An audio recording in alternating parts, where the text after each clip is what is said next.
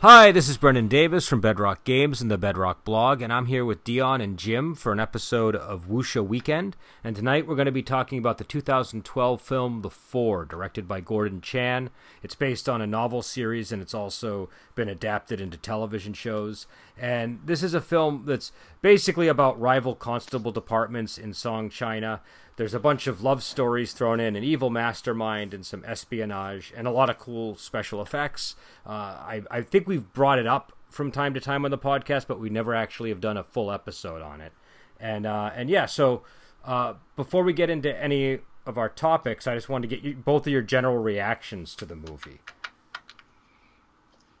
I enjoyed the movie. I liked spotting some characters or some actors that I've seen in other things, and I thought it was an enjoyable watch, and I had started watching it a second time, but I just didn't have time to finish it. So after this podcast, I'm going to finish it because I liked it that much. Yeah, it's a little longer than you think it's going to be, and I like the pace. It's not frantic at all. It takes a lot of time to build a lot of characters and build some intrigue, and it's also obviously setting some things up for sequels. But it is a complete story, and I've enjoyed it very much because I saw things in this that I hadn't seen in very many other films. And it's interesting that you mentioned pacing because it is differently paced, I think, than a lot of movies. It's definitely very focused on a somewhat intricate plot, and it takes its time to tell that story.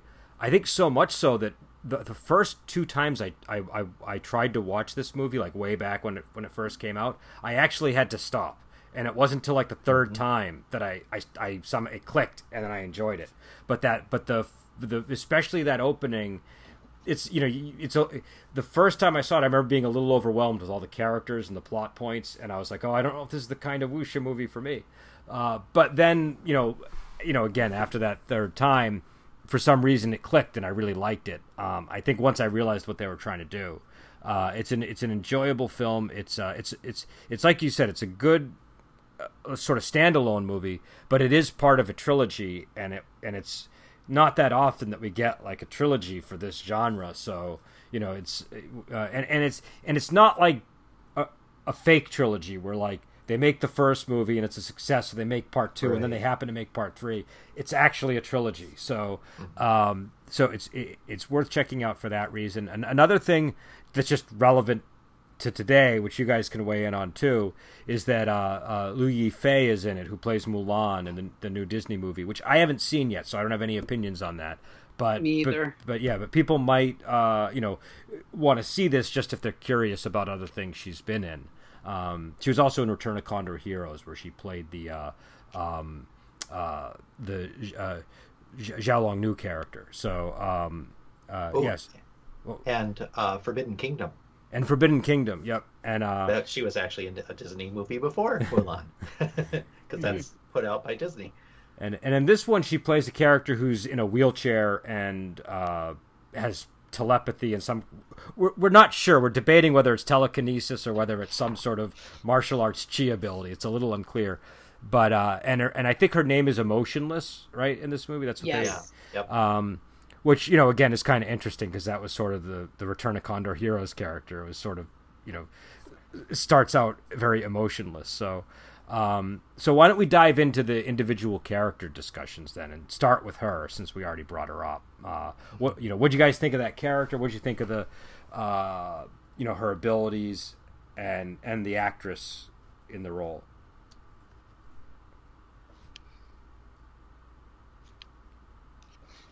Ladies first, I guess.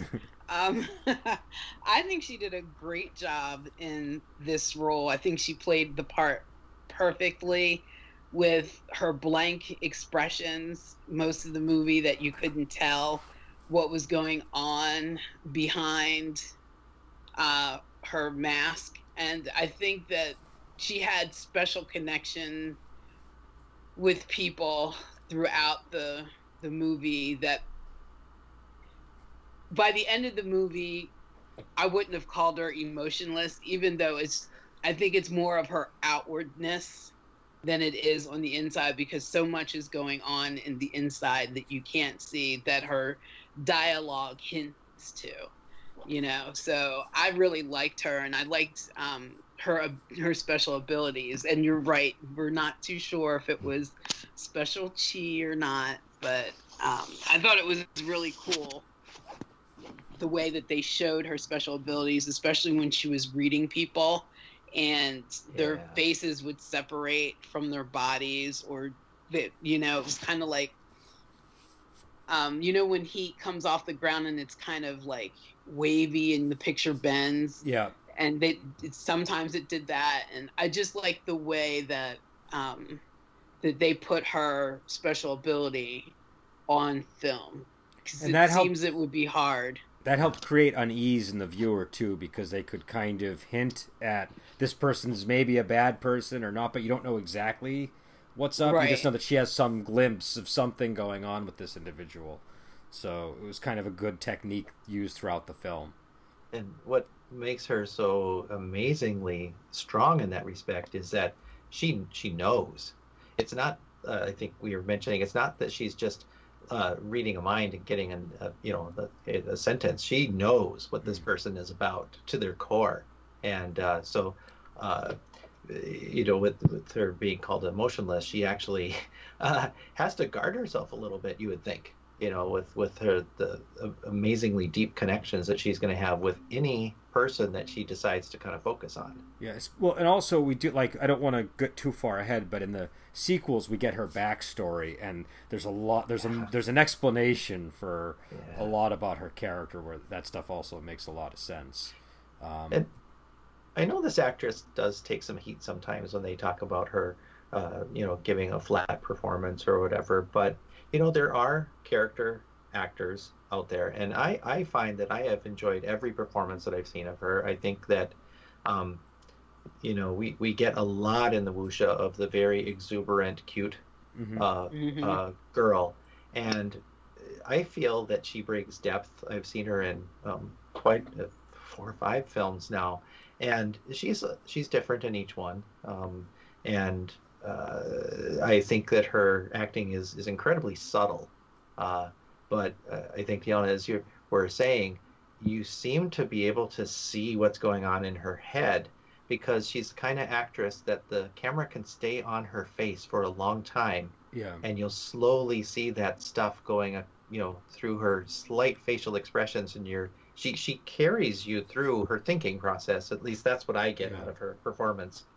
Yeah, and I know she does take a lot of heat. I still have a fondness for her just because she played Zhao Longnu, and that was like, in that role to me was that was like, I think that was like my first real experience of that story. So so it's kind of foundational for me, and I always thought she was great as Zhao Longnu, and and kind of like you're saying, like sometimes you get a lot of these characters that are very dynamic and have a lot of emotions they express, and she is more narrow sometimes, but there is, I do think you're right about some of the subtlety of it, and again, I don't, I'm getting all this through translation, so obviously there's things I could be missing, but but I always enjoy her performances.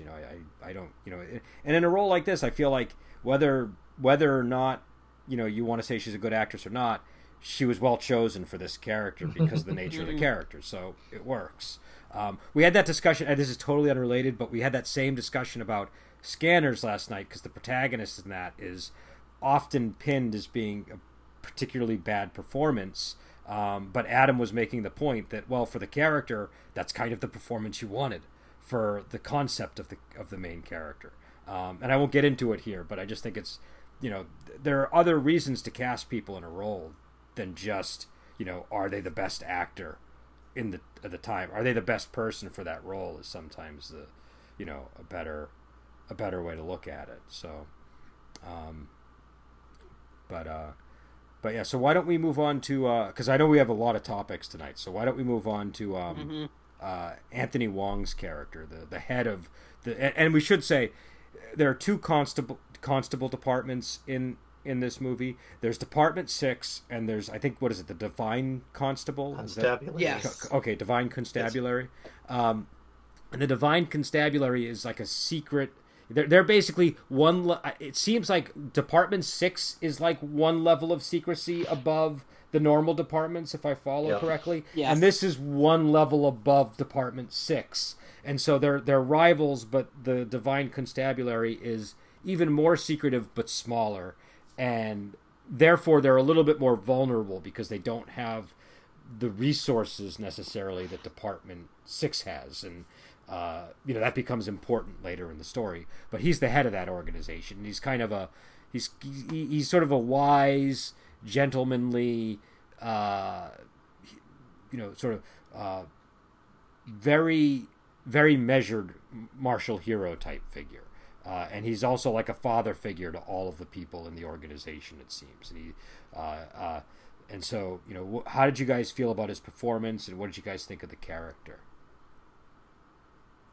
I just loved this character. I loved his performance. He's the glue that holds the family together. He comes across with so much presence of he's been there, he's seen it before. Yeah. And he's molding these new people and is going to help them find strengths they don't even know they have, but he's already seen it in them. And his calm and measured way of dealing with things, and some really hard things in some of his background, which I think comes out later on. I believe all these films were filmed at the same time, and I wonder if he knew the entire story to kind of bring that weight of it. He's maybe just that good too. But yeah, and if you're gonna have a mentor, it's great to have one that you can sit there and go, I really wanted. That's a mentor I could follow.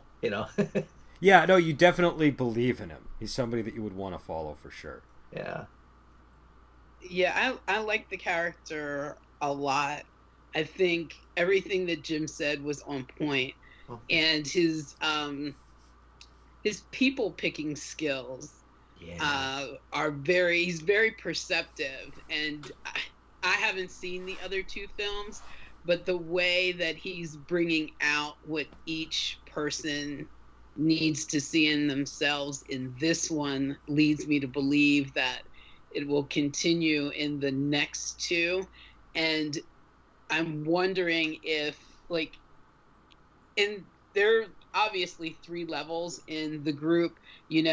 Anthony Wong's character is the top, and then you have Emotionless, Cold Blood, and Iron Hands, and Life Snatcher are tier 2, so they're all the masters.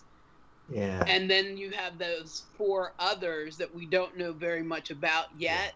One's trying to be a couple with the other one, but I figure that in the later movies that he's going to bring out their powers too, so that this is going to be a really formidable, even though it's small, group of people to deal with. Yeah, I think one thing I like about him too is it's not super important, I suppose, to the movie, but his hairstyle in this. His braided beard. Yeah, well, the braid and the way that his hair is done differently than a lot of the other characters for the time period. It's kind of similar when he was also in Return of Condor Heroes 2006, and he played Master of Peach Blossom Island, and he had a similar hairstyle. It might just be one of those things where sometimes they figure this is the style that looks good when he does a period piece, kind of like Alexander Fouchung always has the same hairstyle. But the effect for me is almost a little bit beatniky. Do you know what I mean? There's like a little bit of a, and I know that that's not necessarily what they're going for, but it helps me to, I don't know, just it helps make the character effective for me, that look. Because he seems a little bit unorthodox. Do you know what I mean? He doesn't seem like he's quite as uptight as so many of the other characters around him. He's competent and expertise enough to be casual. Yeah. Yes. Yeah. I like that. I agree. And that's reflected in his department too. Yeah. And you look at contrast that with the rigidity of Department 6. And the sinister nature of Department 6. The interior of their that's a really dark and scary looking constabulary compared to theirs. You know, it's almost like the Batcave when they go to Apartment Yeah. 6. So what about why don't we take Iron Fist and Life Snatcher together, because they're kind of often in the same. They're often a they're pair. like buddies. Yeah. Do you think one is mentoring the other, or I don't. at least Here's what's bringing funny. him Kinda into the equal. Life Snatcher. bringing him into the constabulary? One like, this is the way we do things, and you're, we know you're competent. I feel like Life Snatcher he joins the department at the very beginning. He's actually on the receiving end of one of their investigations, and they basically bring him in rather than have him get arrested, and he basically makes himself right at home. So I feel like he just like right away is just like, oh, well, I'm one of you, did. and like he's Do you like remember basically why? giving a tour to the guy that also just He joined. likes the wine. Yeah. He liked the wine onto Boise Pride. Yeah, but he adds a lot, I think, to the movie. He's a charming character. The actor who plays him does a good job, and he just Very fun. and he just gives like a lightness to when it's needed to the film. And he has the darkest name, Yeah, Life Snatcher. And that's funny because when they introduce him, you're like, whoa, this is like a serious guy, but he becomes the least serious of all the characters in the movie. And it starts when when they're in that room of all the criminals, and the names and the scrolls are in the little compartment, Oh. and he finds his, and he was like, "This isn't right. Let me tell you the whole story." Yeah, he goes on the big speech about yeah. I loved that. I can't take him too seriously. And what is he going on about, like all the women that are Yeah. fond of him and all the From 8 to 83 or Yeah. something. and so then Iron Fist he's an interesting guy too, because at first he's almost I don't know, he seems like kind of like a really friendly, sort of soft kind of a person. Like he doesn't seem particularly menacing, but he's actually got the biggest ties to the criminal underworld. And after like the first time you meet him, you see that he's got like a tattoo all over his head and all down his back, but that's That all was concealed. impressive. Yeah, but that's all concealed the first time you see him. So I think it's interesting that you get this sort of this initial impression, and then as the film goes on, you're like, oh wait, this guy's actually like a gangster or something. Like he's got He's some kind steel. of Skills. and so he's the kind of guy that like doesn't have to advertise how tough he is, it seems like, but he's a real tough guy. As I see it, when him and Life Snatcher are out together, Life Snatcher gets him into trouble and he gets him out. That's Right. probably the case. So I don't know, anything else to add about those characters before we move on to the others? Well, he also Go ahead.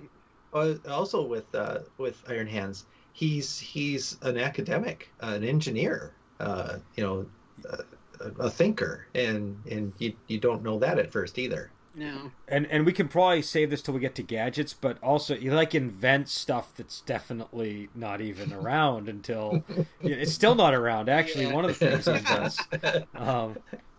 So I do have to say, and I know we'll deal with this when we get to gadgets, but I do love how a lot of these Chinese wuxia movies and Chinese movies in general set in earlier periods approach technology, where they're not afraid to have something where a character invents a device that's centuries ahead of the period, or maybe it isn't. Maybe there is a device that's similar, but they just kind of find a more modern equivalent to that device, and it's interesting the way they're approached. It's a lot less restrictive, I think, than Western movies around that.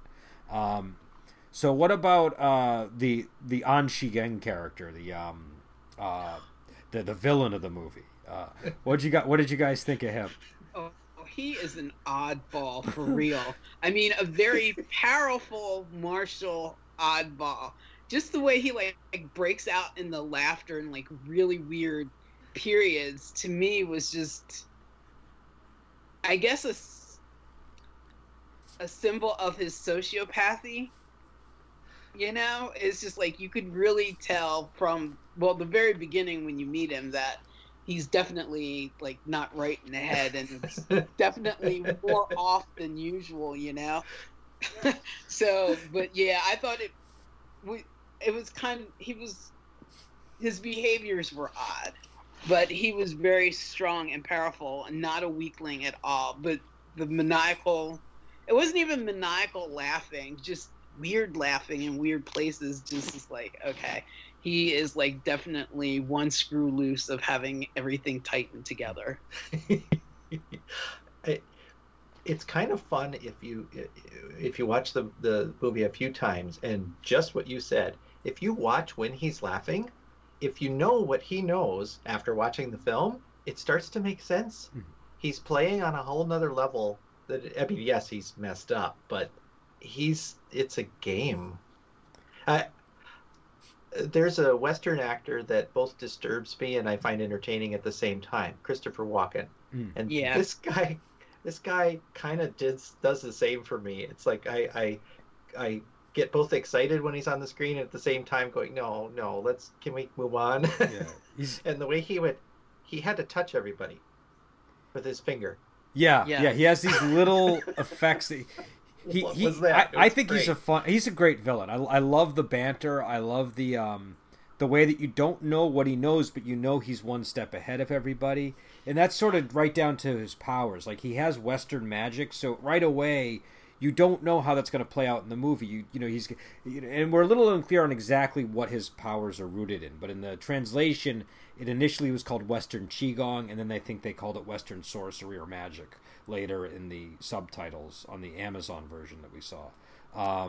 But he's got abilities that are not the standard in wuxia, and seem to be different from a lot of the other characters. So you don't really know that, you don't know, where you stand in terms of his powers, but you also don't know where anybody stands in terms of what he knows and what he's planning and where he's going. And then, like, the banter, like the scene where he's looking through the spyglass, and at first he looks at the constable who is actually his secret agent working for the constables, but then he looks at the leader of Divine Constabulary, the Anthony Wong character, and he's just like, oh, this guy looks like a jerk. I can't remember the exact wording, but obnoxious. Yeah, this guy looks obnoxious. He also turns the small scope around, so it shrinks him. Yeah, and then he's happy. Then he's like, oh, he looks better like that. It's like, oh, this is so petty. Yeah. Yeah. But yeah, he's a very enigmatic character. I really like the way that they do, and he's up there with. I think it was appropriate to mention Christopher Walken because he's at that level of performing for a villain character. Do you know what I mean? Where it has to have that real kind of effect, like a Christopher Walken, a Gary Oldman, a Vincent Price, that kind of person. Yeah. But he took it to a totally different direction and level. It was a delight, and it was just but that's what all those guys have in common. They can make you laugh and they can make you afraid. Do you know what I mean? It's the ability to make you laugh and make you be afraid. Anybody who can play a really good villain has to have like a comedian timing and also needs to be menacing when they have to be menacing. Hold on, my mouse just froze on me again. I apologize. I'm trying to bring out the topic list. So the next character would be the secret agent constable woman that he has. I think in our subtitles she had a different name, but I'm going to go with the official thing here, which is her name is Ji Yao Hua, and the actress that plays it is Zhang Yiyan, I think. What did you guys think of that character? She's also a love interest for the one of the protagonists in the movie.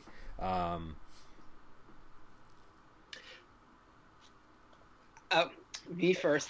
I thought she was great. I liked how she kind of got creeped out with when Lord Anne was kind of touching her and talking to her on the sly. You could kind of tell that she wasn't as evil as he was, that maybe she was just seeking power, not necessarily what he was wanting her to do. I like that she is the antagonist to Emotionless, those two butt heads. But I like that she's a strong female constable, and when she led her women into the establishment at the beginning, it was just like, you have to pay attention to her because she hasn't shown any martial skill yet, but you know she's going to be badass. Yeah. Also, the scene where they murder that guy too is one of those scenes where you're just starting to forget that, and then like, they remind you that this is like these are not just giggling women, because they sort of present themselves that way at various times, and then it's like no, they're very organized and disciplined, and they are they can achieve any task that they're trying to do. And they're supposedly at their most vulnerable and exploitable point. Yeah, because they're all taking a bath. Jerk out, and the show even kind of starts with them with the high camera focusing on her and her kind of lieutenants, and when you see them in that beautiful brocade, you're just like, whoa, this is, is this the lead? I think her character is really important for the whole series, because without her, this it doesn't really work. Do you know what I mean? You don't have as much tension with among the characters, and also there's kind of a big question mark on her. Like, well, where exactly is this character going? And that's kind of important as the story progresses. She's one of these characters that holds your interests in that way. So I think that she works well, and I think it prevents the love story between Cold Blood and Emotionless from being overly simple. Do you know what I mean? Yes, it complicates things. Yeah. So especially because there's so much duplicity going on.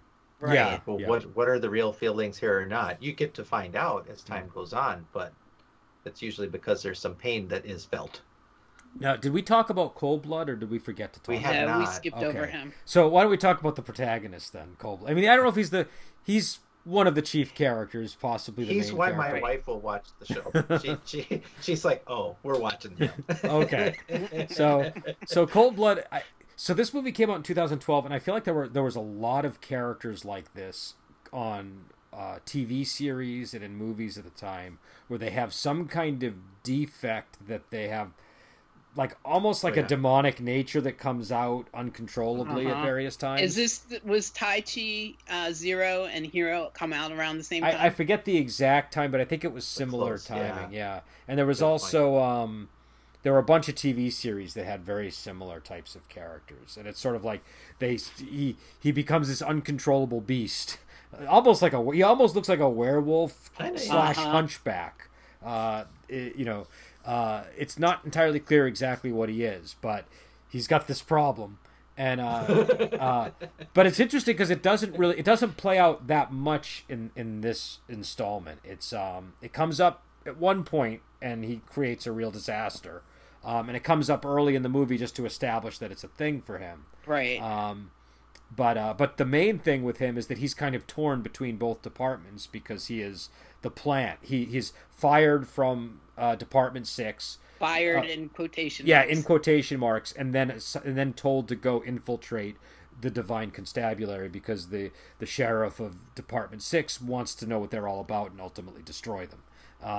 And so he's torn between these two departments, and in the end, he chooses the Divine Constabulary. But that's sort of his whole story, this movie. So what did you guys think of this, the character and the actor? And the actor is Deng Chao. He's a lot of fun. Isn't he sort of our guide to all of this? You get introduced to a whole bunch of people, a whole bunch of plots, and then this person that you kind of sympathize with, who's got some issues, and everything is sort of happening around him. So isn't he sort of our path through this story, kind of, for this first movie? Yeah, I think so. I think that's right. I think that's correct. I mean, he's confused. We're confused. He's getting caught up in stuff that's bigger than what he thought he was in for. So are we. And I think that he's good in this role. I think that, like you said, he's the character that we kind of associate with, even though he does have that weird problem. And he's anger issues. And he's kind of the thing that shakes up things at the Divine Constabulary. There seems to be a status quo there that he is disrupting with when he joins. True. Yeah, it's like it kind of, in a way, pits Anthony Wong's character against Emotionless because she doesn't want him there because she doesn't think he's a good person, but Anthony Wong's character kind of sees his hidden talents and that he would be very helpful with their group and at the beginning. So it's That's like really they're kind of important. warring, Yeah. not really warring against each other, but at the beginning they kind of butt heads. They're not, she doesn't want him, but Anthony Wong's character does. But then she kind of falls in line because I guess she, being the heart reader, the mind reader, can see what's going on behind the scenes and kind of warms to him. And then as she warms to him, she falls in love with him. Yeah. I really like this character. I think he was fleshed out very well, and I can't wait to see what more they bring to him. And this actor in particular, I'm kind of fond of. Not for looks, but Uh-huh. because he reminds me of a young Lo Lieh from Shaw Brothers. Oh, Okay. Favors him a lot in the face. wow. I think I haven't seen him in a villainous role yet, but I would love to see him in there to see if he has the same versatility. He was but I think he was the albino character, I think, in in Detective the whole D. yeah. Oh, I don't- really? I Wow. think And so. I really don't find him as a villainous character though, but that's another story. Yeah, that's true. But he's like a little bit more of a he's a little of an He's antagonist initially, Right. right? Right. But he turns towards the end. But yeah, I've seen him in other movies, and I've watched him in movies that are not martial arts. So I think he's an excellent actor, and I can't wait to see where this leads for him in the next two movies, because I want to see where he kind of goes, his character, whether they can tame the beast inside, or so that, because it seems like every little thing will set him off, like thinking his dog was eaten for dinner. Yeah. Set him off really quickly. He's like a short fuse. So I want to see if he's able to control that more. Yeah. You're in for a treat. I can tell you. Like Yes. it's like it's a, Yes. I like the way that they put all of this together over 3 movies. What about the costumes and gadgets in the film? How do we touched on the gadgets, but this film has a look, and the gadgets are part of it. The costumes are part of it. How did all that stuff work for you guys? It was wondrous. We haven't mentioned this yet, but Emotionless is wheelchair bound. Yes, yeah, and that's kind of important for the character. Yeah. too. Yes. Yeah, and she has a lot of we can get into this, but that records room, the main records room, the not secret one, where she has that chair with that kind of large screw pillar that will rotate and lift her up and down, and she can rotate to get where she needs to. I couldn't stop marveling at just that, and then there's more. Yeah. I thought the gadgets were really cool, like the wheelchair that he built for her after her original one was destroyed. That you just move your head or think about where you want to go, and it takes you there. Yeah. And I don't know, for me the whole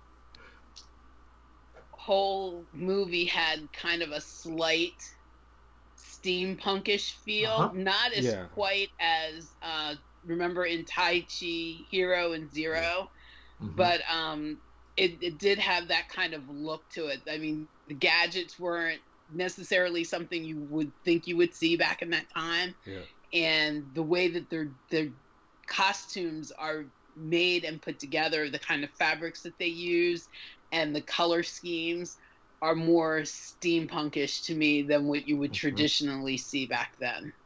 And the also as the series goes on, they elaborate more and more on her wheelchair and the devices that they use for her to, she ends up with like iron legs, I think, at one point that enable her to walk. So and in this one, she's got a few things. She's got the wheelchair, which functions as a wheelchair, and then it becomes like a motorized wheelchair almost that is powered by thought. But it also turns into almost a Segway where she can stand up. Right, yeah. She can stand up. Yeah, and that was pretty cool. And then she can do the thing with the crutches, but it's like it's not normally how people move with crutches. Yeah, she's walking. Right. It's like she's walking. They're kind of like two canes, and she kind of like hops. Yeah, but it's like she basically is walking with them. Right. Do you know what I mean? When she started fighting with them, I lost my mind. It was like this is just unbelievably cool. Yeah, so cool. Yeah, she uses the canes in the fight sequences. So she's wheelchair bound, but she's actually one of the more powerful masters in the movie too. And I'm trying to think, are there any other gadgets that we were overlooking here? The secret records room was pretty spectacular with the way it opened. Yeah. That's true. I really did expect when Life Snatcher put his hands in front of the doors, there was going to be some kind of booby trap. Yeah, but I figured since it wasn't really locked, and I think Anthony Wong's character probably had it open so that they would discover it. That if there were booby traps, that they would have been disabled because it was a setup. You read my mind, because that's it's like, wait, they wouldn't have just a simple padlock sitting here. This is their okay. They're being schooled. Yeah, he seems like a very indirect teacher type. Definitely. What about the special effects in the movie? It's 2012, so obviously some of them are going to age better than others, but not that long ago, so it's not like watching the wire work in this one is breathtaking. The scale, and the heights and the speed that they yank people over walls, and the camera. I was mentioning before about before we started, about how the camera was even wire worked. You'd think it was like a drone, but this is pre-drones.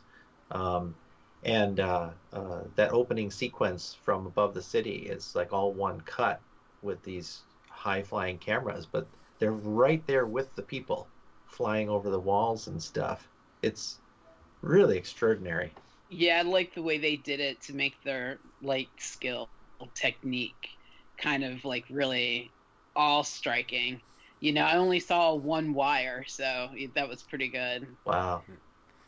Yeah, the wire work was really good, I thought. I thought that the special effects, most of them worked. There were a couple, in any movie like this, you're going to have that when they're using a lot of special effects. I think there was one that stood out where they were running, and they were trying to create some kind of special effect around the running, and the scenery was moving in a different motion than they were, and it looked almost a little too comedic. Do you know what I mean? But for the most part, I thought the special effects worked, especially for the supernatural things. I thought that was all pretty effective. Yeah, I liked the scene where her wheelchair gets destroyed and she has the chains around Cold Blood, and the force fields that were around Life Snatcher was blue, indicating that he was more cool. And then the one around Iron Hands was fire, so he was more hot. But I like how they did that with certain characters when things like that happened, or they were showing the strength of their chi, were either cool and blue or hot and red. And the Lord On character, he was able to manipulate both in his own self, so you could tell that he was a master because he could control both kind of the yin and the yang within himself, because sometimes he would freeze people and sometimes he set them on fire. Everybody else could either do one or the other, so you knew he was formidable by the fact that he could control those two pieces. Yeah. Did someone use green, have a color green to identify them? I was thinking of the scene up on the roof near the end. There could have been. I don't remember if there was green. Yeah, I don't remember. The sword was green. The sword was green when he stabbed him. That's the green that I recall. But there was a lot going on in that scene, though. That final battle had Like there's stuff that we just haven't even, like No. we should probably Like get the into the zombies. supernatural stuff, yeah, because they have, again, they bring in a lot of that magic, and so he's raising the dead, and there's a character named Butterfly who dies, and he brings her back, and she's sort of part of the army that he brings to the prince's residence at the end for the final battle, which is an He was interesting. like, where did he collect all those people in such a short amount of time? I have no idea. I mean, I don't know if they were, playing fast and loose with timelines, or if they had some, specific things pinned down to specific times. But By the time that we saw Butterfly in there, who was a lover slash friend of our other female sort of villain character, I was pretty horrified at how personal he was making everything. And then when I saw others, I was like, he's been doing this for a while. He's just that creepy. Yeah, and I mean, and that all that stuff kind of amps up as the series goes on, for sure. Like we haven't really seen anything in terms of the supernatural, I think. No. But go ahead. Well, I was going to say, there's also another reason to hit the brains of zombies. They came up with an actual reason for it in this one, to remove those needles. Yeah. That's crazy. Yeah, because they kind of when you kill them, the needles are the only things. It's like the bodies disintegrate, and you just see the needles, and then they collapse to the ground. So yeah, and they I don't know. I thought that they did a good job with so they made a few choices about how they did the zombies. The zombies all had like almost blondish colored hair, but that was really helpful And because very white skin. yeah, and very light skin or white skin, and it helped to set them apart from the other characters. So that you were like, okay, that's the zombie team, and that's the non-zombie team. So it made that final fight a lot less confusing, I think, because sometimes Definitely. you could see how like those characters just blend in with everybody if they didn't have such a distinct look. But yeah, I'm trying to think. Were there any other supernatural elements that were important to the movie?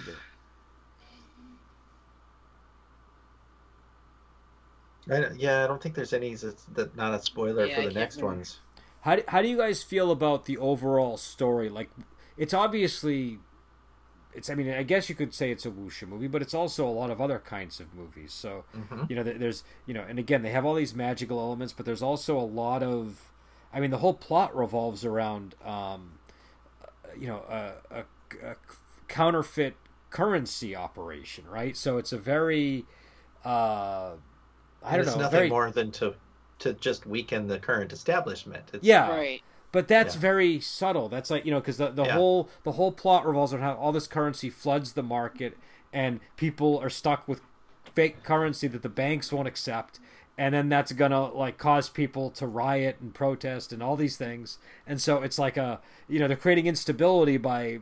It's a very interesting story, and it's not typical. It's very, I don't know. It seems like subtle storytelling to me. There's a lot going on in this film. We were talking before, the several love interests and love triangles, competing loyalties, competing vows, competing lifestyles, and it all gets mixed in there with a master villain who's obviously got a bigger plan and is just sort of testing the waters.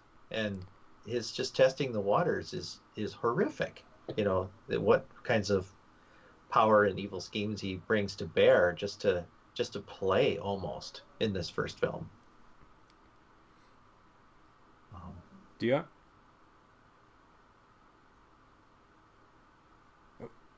Oh. Dion, can you hear us? Oh, I think Dion froze. Yep. All right, let's see if we can hold on, let me see if I got a message from her. Oh, I'll try to bring Dion back in. Sometimes these technical issues happen. So I don't know. The thing I liked about that story is just how it's kind of like, it's sort of the thing that people make fun of the Star Wars prequels for, which is like this is all about a trade embargo. It's that kind of storytelling. But I like how they wove that in to this plot where you almost wouldn't recognize it because so much cool stuff is going on around it. you don't realize it's grounded in this very, I don't know, very technical and very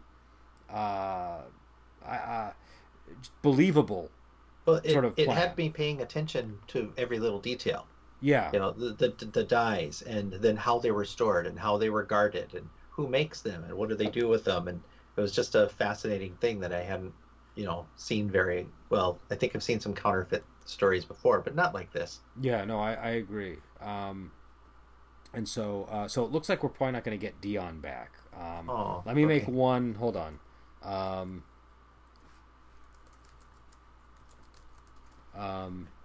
We'll see if she can hear us or not. But so what we normally do at this point in the show, Jim, is we do we rate the movie. We say it's we give it a score between 1 and 5, and and then we just give like our sort of mini review of it. And what I suggest we do is we have you go first, because that'll give me an opportunity to try to see if I can bring Dion back in. And and if I can't, I'll just give my review, and we'll try to connect with Dion after the thing. And is it 1 through 5 or 0 through 5? And 1 through 5. 1 through 5. And is 3 a decent film, or is 3 an average film? 3 is average, but you could say it's a high average if you want to. Okay. Got it. And apparently Dion's laptop died. I just got the official word. Okay. So, well, she's really insightful. Yeah, I wish we could get her final review, because I do want to know what her number is. But it's going to be a little hard, it looks like, to bring her in. Okay.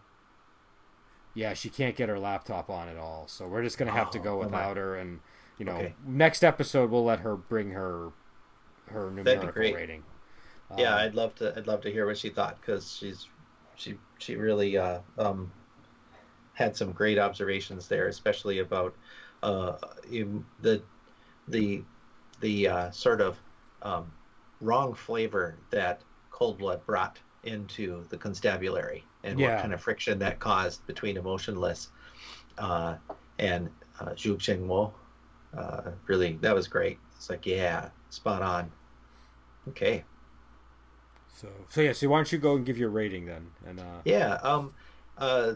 so I definitely wouldn't lead this as a hey, this is the first wuxia movie you should see, because there's an awful lot that's going on in this, and there's quite a few different layers and some genre blending that you don't see very often. But I enjoyed the film. I enjoyed the characters very much.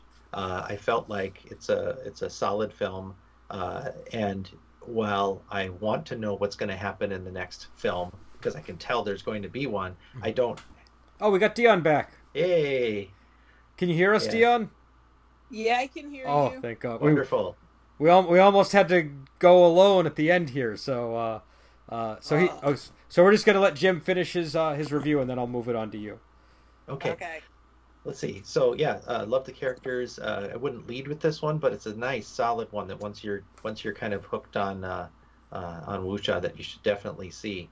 And I would probably give it somewhere between a 3 and a 4. No halvesies. Yeah, we have no halvesies. You got to pick one. I got to commit. Yeah, I got to commit. I've watched this. I've watched this many times, and I have the DVD, so I'm going to go with a 4. Not my favorite film, but it's solid. I enjoy it. And once I know that someone kind of really likes wuxia and they're willing to try different stuff, I'm like, well, how about this one? Because it's got more in it than you've seen in a lot of other things.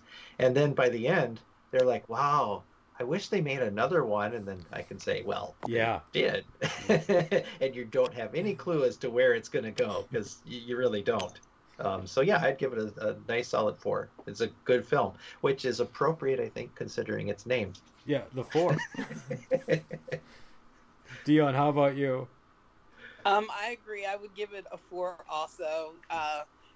For me to be a 5, I have to have tears at the end or something, like a real strong emotional connection. But and I'm really bordering on close, because as soon as this one ended, I did want to watch the second one, but then I couldn't find it on Prime.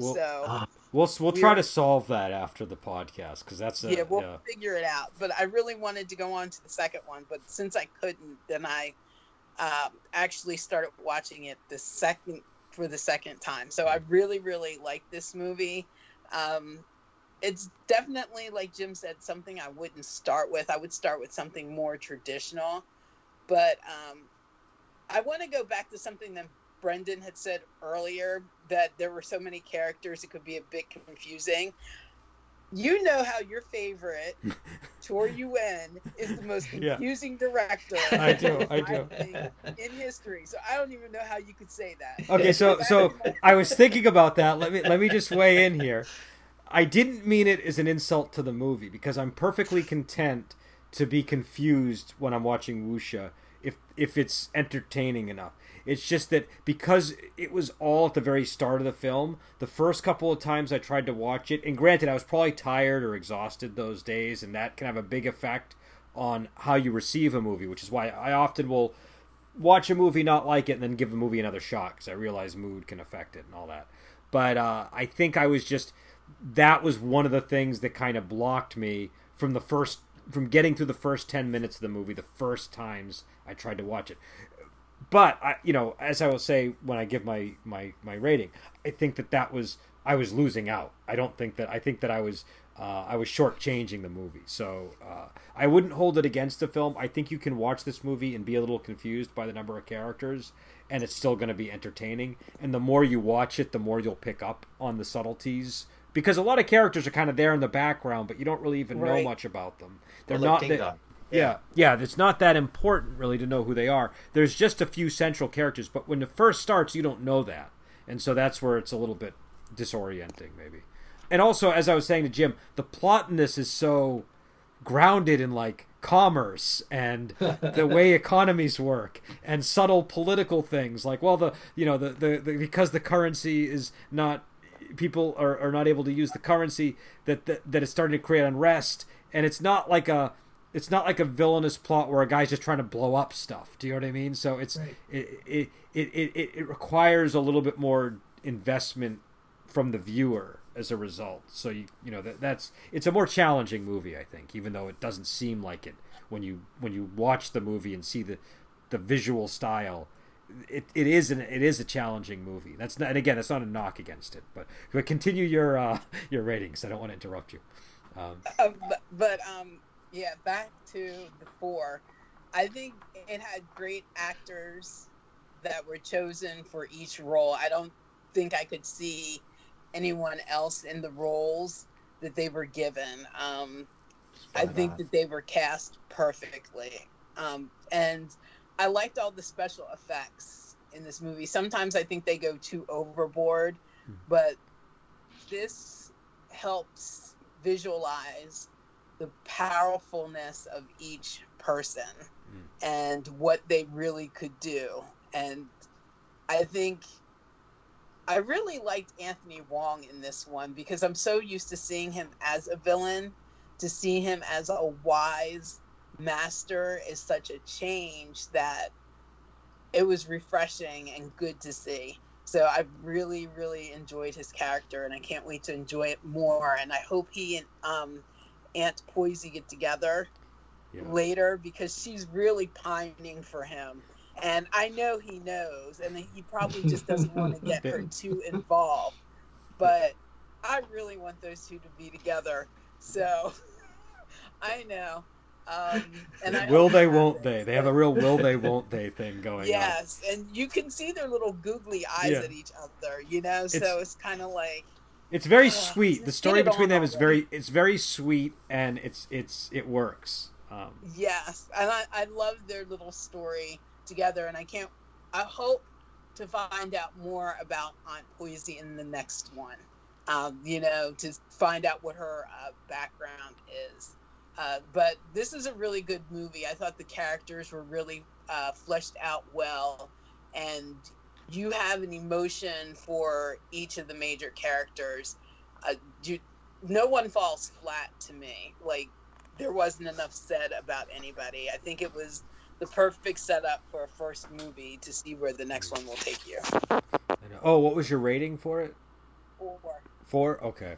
So 2 4s, and I'm going to have to, agree with everybody on the 4. I feel like a 3 is much too low for this movie. Yes. I wouldn't give it a 5, but definitely a solid 4, and I think it, and we'll, as we get into the series, we can rate them individually, but overall I think the series is kind of a solid series, and so this is and like both of you were saying, it's would I recommend it as a first time wuxia film? Probably not, because it might mislead people about what wuxia's about, but I would certainly recommend it to somebody who maybe might normally not want to watch wuxia, but this has enough other stuff in it that'll pull them in.